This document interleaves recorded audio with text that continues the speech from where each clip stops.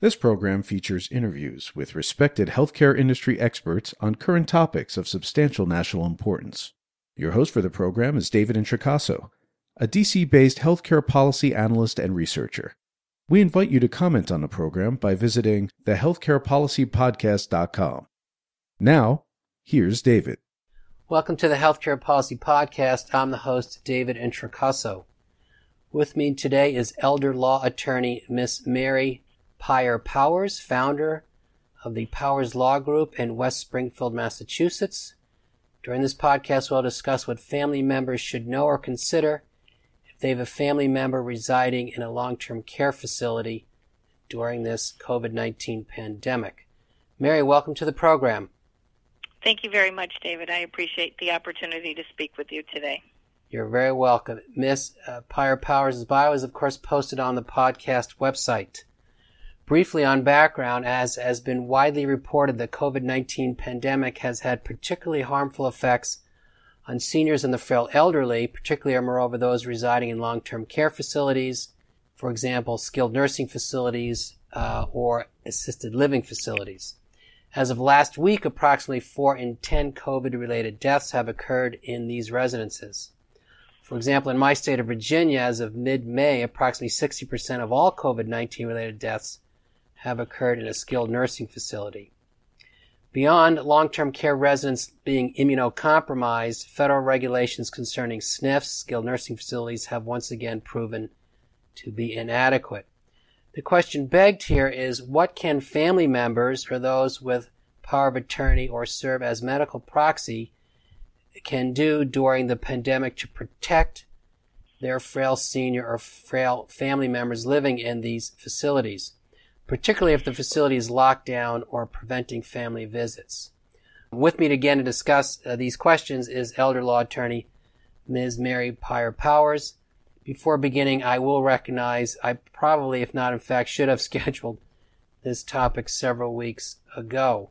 So with that, Mary, on background, I'll go into the questions. However, did you have a comment relative to my intro?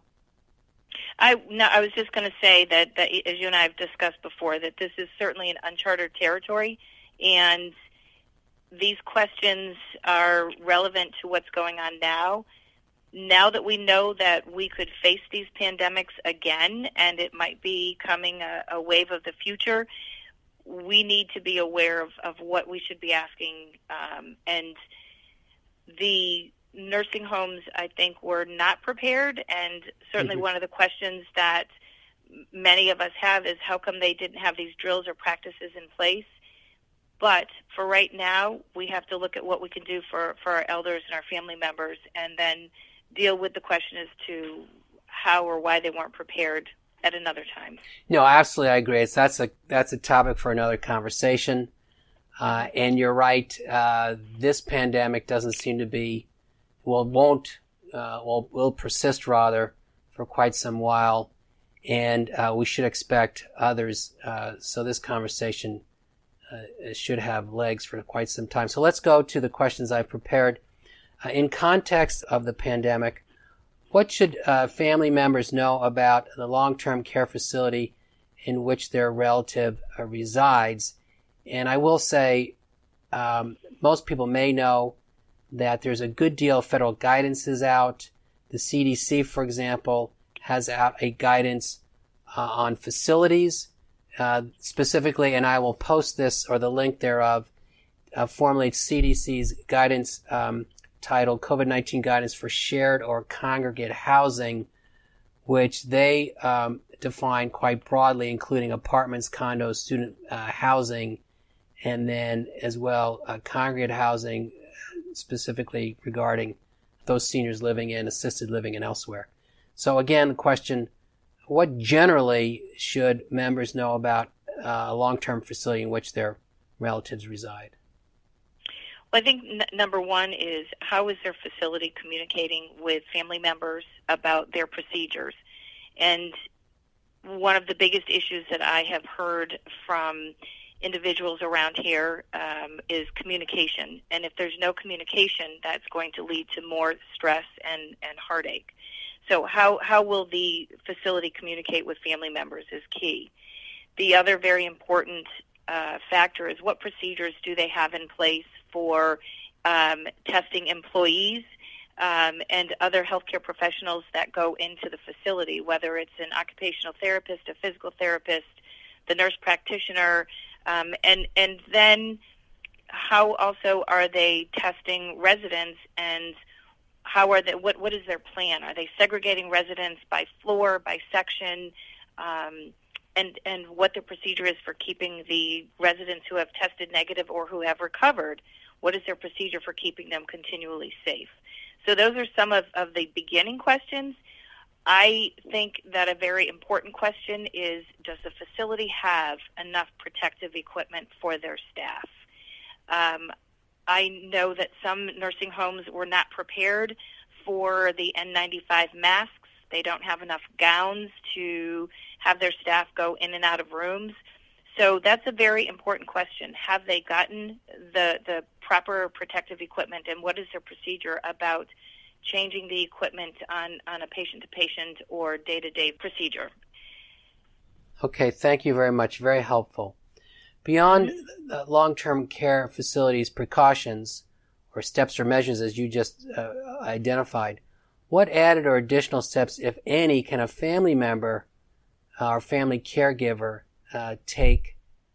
And since you noted, I'm assuming one answer would be provide their family member with a mask or masks or gloves or et cetera to help them protect themselves. I think one of the difficulties of this is it's for some of the residents who are living in the facilities, they may not really have a full grasp of what's going on. Mm-hmm. So to require the family member to wear a mask may be intimidating or overwhelming. They may not understand what is going on. So it's important, if you can, to have a video conversation with your parent or your family member. If you can, have a phone conference with your family member to assure them that you're there and that wearing the mask and listening to the rules are important. That can prove difficult because, you know, some of my clients or the children have said to me, it's very difficult to communicate with someone who has Alzheimer's or exactly. who has dementia to a point where they can't communicate. One of the other issues is initially the facilities weren't set up to have Zoom conferences, and they weren't set up to have phone conferences. And it's really, I believe, most of it has been initially through staff who would allow family members to communicate with their phones and FaceTime, to bring their phones into their rooms and to be able to guide some of those conversations. So one, trying to be able to communicate with your family member is key. The difficult, if a client or a family member doesn't have a healthcare proxy or a power of attorney in place, it's going to be difficult to attempt to get that document done when they're in a facility. Having a power of attorney would be great because it gives you the authority to talk to the staff and find out what's going on, and you're not violating privacy rules. Having a healthcare proxy is even more important because it allows you to make those healthcare decisions. The issue is, in order to be able to sign those documents, the family member has to be competent and understand what's going on. So if those documents haven't been completed, it makes the family's job even harder, because you may end up having to go into court to be appointed a guardian or a conservator. And at least here in Massachusetts, our courts are closed except for emergency matters through June. So it's very important, as you're looking at this going forward, is to make sure your family members' documents are up to date and that there's been a plan put in place as to how much or what services your family member would want if they're caught in this kind of situation again. Thank you. The latter point, very important, and appreciate your making it. Thank you. Let's go. And again, my question, I'll admit, presumed that the family member, the frail elderly member, was sufficiently unimpaired cognitively to make the case. I can tell you personally, my mother who was 89, she initially refused and wanted nothing to do with wearing a mask. And she is a former ED nurse, so one might think otherwise.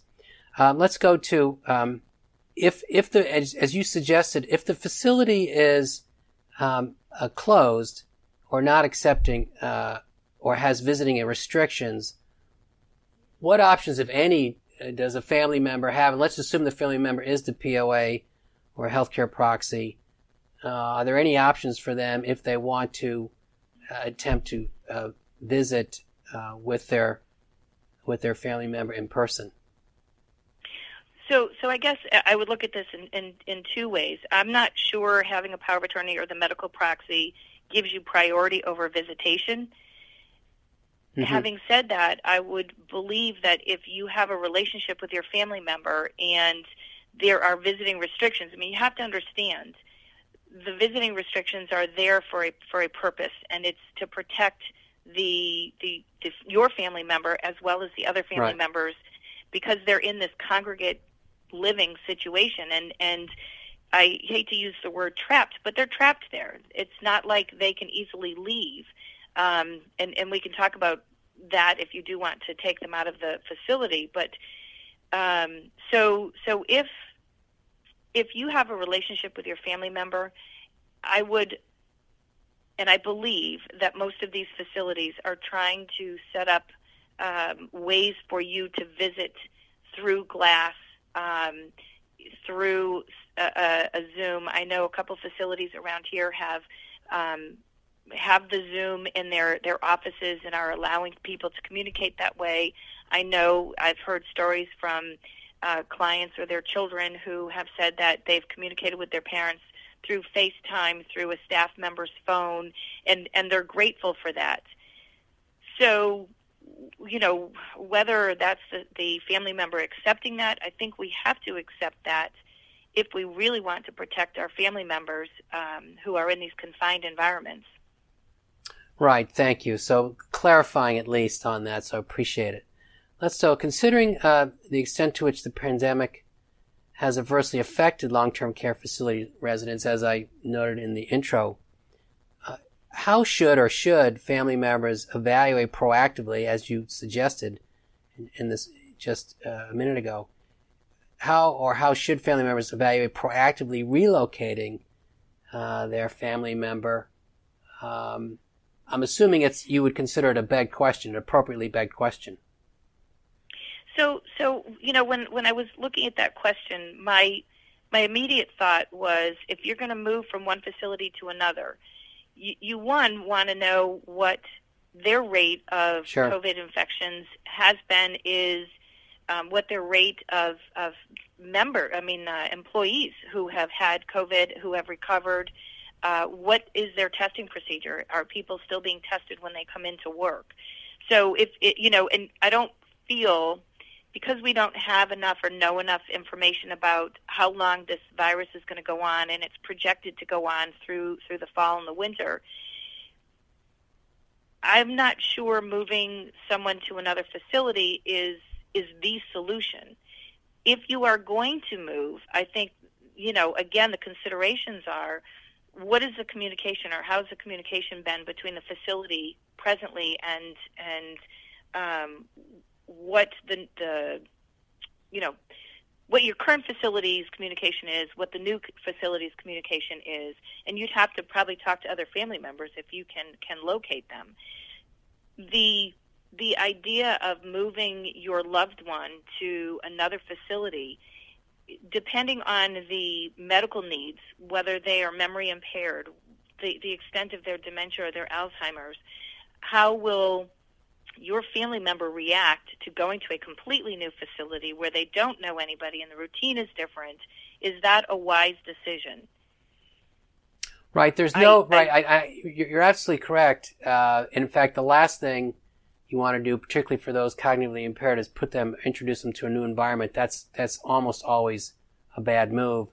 My question was suggesting, and I should have been more clear, if you're very concerned at the number of infections or the increasing number of infections of the current facility, I guess the question is begged, what due diligence can you do to find an alternative that would be better, recognizing the fact that if the patient or the family member is impaired cognitively, the answer is almost always no, because they will just not adapt well, their anxiety, depression, etc. So let me go to... Right. Just to comment on that, please. I think if you are concerned, I mean, obviously, here in Massachusetts, we've had some issues with the Soldiers' Home, and I feel that there's been some communication issues, and some of the fallout from this is staffing. Is there enough staff at the facility? So that would be a question I would ask if you're going to move someplace else. How is the staffing?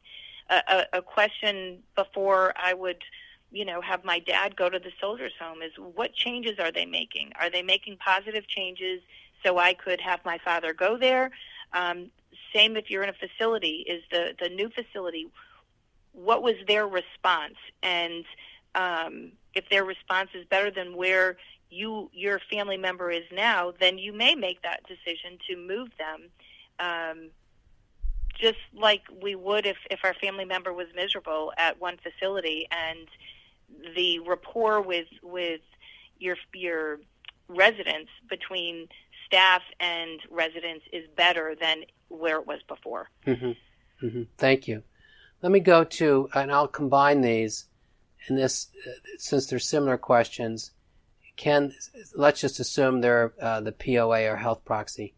Can the family member with that legal definition, can they refuse to have their family member tested for COVID-19, or if their family member is suspected of or tests actually positive for the virus, can the family member refuse, or are they, phrased another way, required to accept the facility transferring them to a hospital? So, the one, I guess I'm not sure why anyone would refuse to have their family member tested. Maybe there's religious reasons, maybe there's other reasons, but I'm not sure, for the health and safety of your family member, why you would refuse. The question as to whether or not you can refuse them going to a hospital versus remaining at the facility to be treated, I am not sure if that issue has really been addressed. From what I have understood, is when a resident was so ill, there was an immediate transfer to these facilities, and the family members didn't even know. And again, It goes back to the lack of communication. It goes back to a lack of a plan or procedure. So if we look at this, going forward, and there is a possibility of this happening again, maybe there's more room to have a dialogue for you to say to the staff, listen, if my loved one is infected and you're going to be transferring him or her to to a hospital for treatment, and we can't get there and they don't know the environment, we don't want them. Treat them, make them comfortable, let them stay here. Without that dialogue, I'm not sure in the past if that was even considered. Okay, thank you. I can say my personal experience per the first question is it's been my mother's wishes not to be tested. And her wishes are as well not to be hospitalized. But, and I know your mom is more in congregate living than in a nursing home. Sure. So she has the cognitive ability to be in her room, to know that she can't go out and mingle, and has a private caregiver. I'm thinking that decision may be different than somebody who is actually in a nursing home or assisted living. Correct? Yes. Yes. Who doesn't have that. Well, assisted living might be a little bit different also, because hopefully they are cognizant enough of being able to stay in their room and knowing the importance of social distancing. Mm-hmm.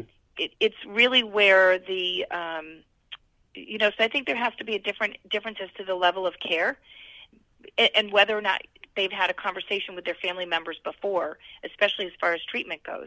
You fortunately had that conversation with your mom, and you're able to continue having that conversation.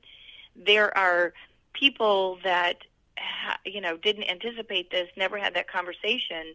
And again, looking at this going backwards, there was not a lot of communication between the facilities when these decisions were made to put people in the hospital as opposed to keeping them at the nursing homes. Nursing homes weren't prepared for it. Maybe going forward, there will be a better plan in place for nursing homes to be able to have the funds, have the medical equipment to take care of the family members that are in the facilities. It also goes back to the fact of, do the nursing homes have access to the proper amount of PPE equipment that would be necessary to take care of these residents in the facilities without having to put them in a nursing home? I mean, in a hospital. Correct. Right. Yeah, there's a lot of variables or questions here that become begged in all of these scenarios. Let me just ask, and this is sort of the catch-all question, to try to either prevent a decision the family or the family caregiver or POA views as adverse, whatever that happens to be. My question for you most generally here is, what advanced care plans or planning can or should family caregivers make? And this again goes to maybe the next time, or even still that's possible relative to the current pandemic. Say their family caregiver to date is safe. However, of course, in these situations, at least in theory, there's always a chance for the virus to spread and they test positive. But relative to what's your answer, or what might you advise or suggest family caregivers relative to attempting to what would be de facto an advanced care plan? Well, my dad is 93. He lives at home. My brother lives with him. But it is a conversation that we are having now, is what if this lasts for a prolonged period of time? Mm-hmm. The concern is, would we put him somewhere if he got the virus?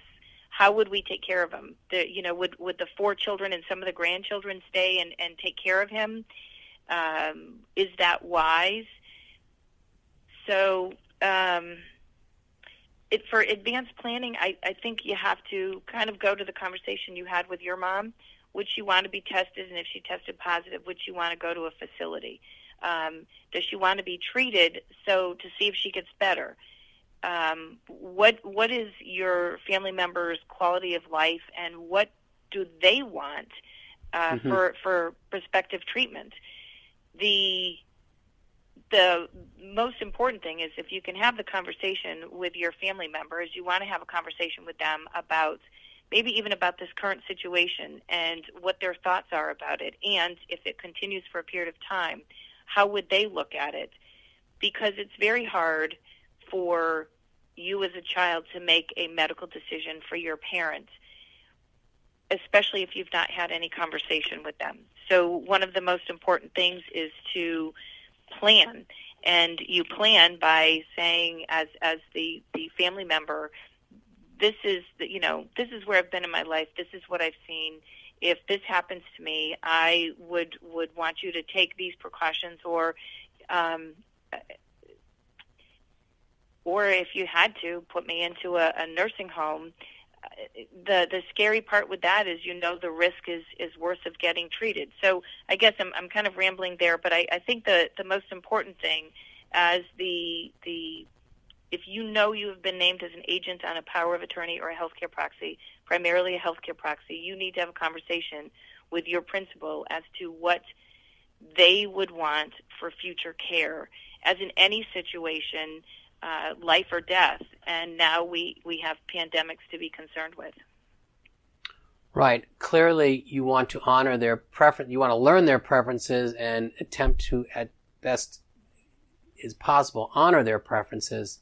Correct. I will say, and I'm certainly not advising this for any listener, but relative to my mother's situation, beyond not wanting to be tested and not wanting to be hospitalized, her preferences are she wants to be palliated or just receive palliative care, not as if there's a cure for this virus, but to receive comfort care as otherwise termed. And what we've decided as a family is that if her residence becomes increasingly uncomfortable because of inadequate PPE, whatever, and they want to or insist on wanting to transfer to a hospital, our decision was to bring her to my home, and then I would live here alone with her while she receives hospice care. So that's what we decided for ourselves. That was where her preferences. Again, I'm not recommending them, but I'm only noting them as, there can be options. Preferably, you're blessed if you have as many options as possible. But there are options that could include that scenario. Again, I think it depends, as you suggest, basically on the conversation and honoring as best we can the frail or the family members' preferences. With that, I do have one last question for you, Mary, and that is, if and when, and leaving aside more routine matters of attorneys facilitating or providing power of attorney documentation, or et cetera, what's your general advice if and when a family member just becomes, say, overwhelmed or is just uncertain how to proceed? How might they usefully use or engage an attorney in this general situation? So one of the difficult parts here is, as the attorney, you have to decide who your client is. And if you are working with, in my case, I'm working with the parents, and the parents' health declines and they're in a facility, and now the child who's the agent on the power of attorney needs guidance. I can certainly provide that guidance.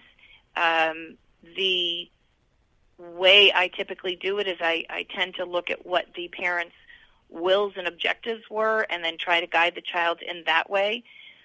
Our office can set up payment of bills so that if that's overwhelming the agent on the power of attorney, we can certainly help organize that. The difficult part is I like to know the parent. I like to be involved in that part. And when someone comes to me that I don't know and I'm dealing with a power of attorney that I didn't draft or that I don't know the parents involved, you have to be on a very fine line of defining who your client is. And if the child comes to me as the agent on the power of attorney, technically still my client is the parent, because that's who the agent represents. So whatever the agent on the power of attorney does, it's going to affect the parents as well as anybody else. I don't know if that's if I'm making sense there, but we can do whatever we can to help, but we have to make it clear who the client is. And I appreciate the point. The primacy here is on recognizing that the client, despite being approached by the family member, is really the parent or grandparent, the ill family member, who's expecting that their wishes be honored and respected. So thank you for that. So a complicated subject, Mary, but I appreciate at least this introduction. Most of the effort is asking the correct questions or knowing what questions to ask. So I hope we made some progress in that regard. These answers can't be predicted or baked, but they have to be. We have to be smart enough to know to ask them. So I thank you for this, and I think you're absolutely right. Your earlier point, this is going to go on for some time, so maybe we revisit this subject as we have more experience several months down the road and see if we can add to this conversation. But for this, thank you again. That's good. You're welcome. Thank you. You have just heard another edition of the Healthcare Policy Podcast hosted by David Introcaso. To comment on this program or others, to see information about upcoming interviews, to suggest a program topic, or to hear an archive program, please visit our website, thehealthcarepolicypodcast.com. Thank you for listening, and please listen again soon.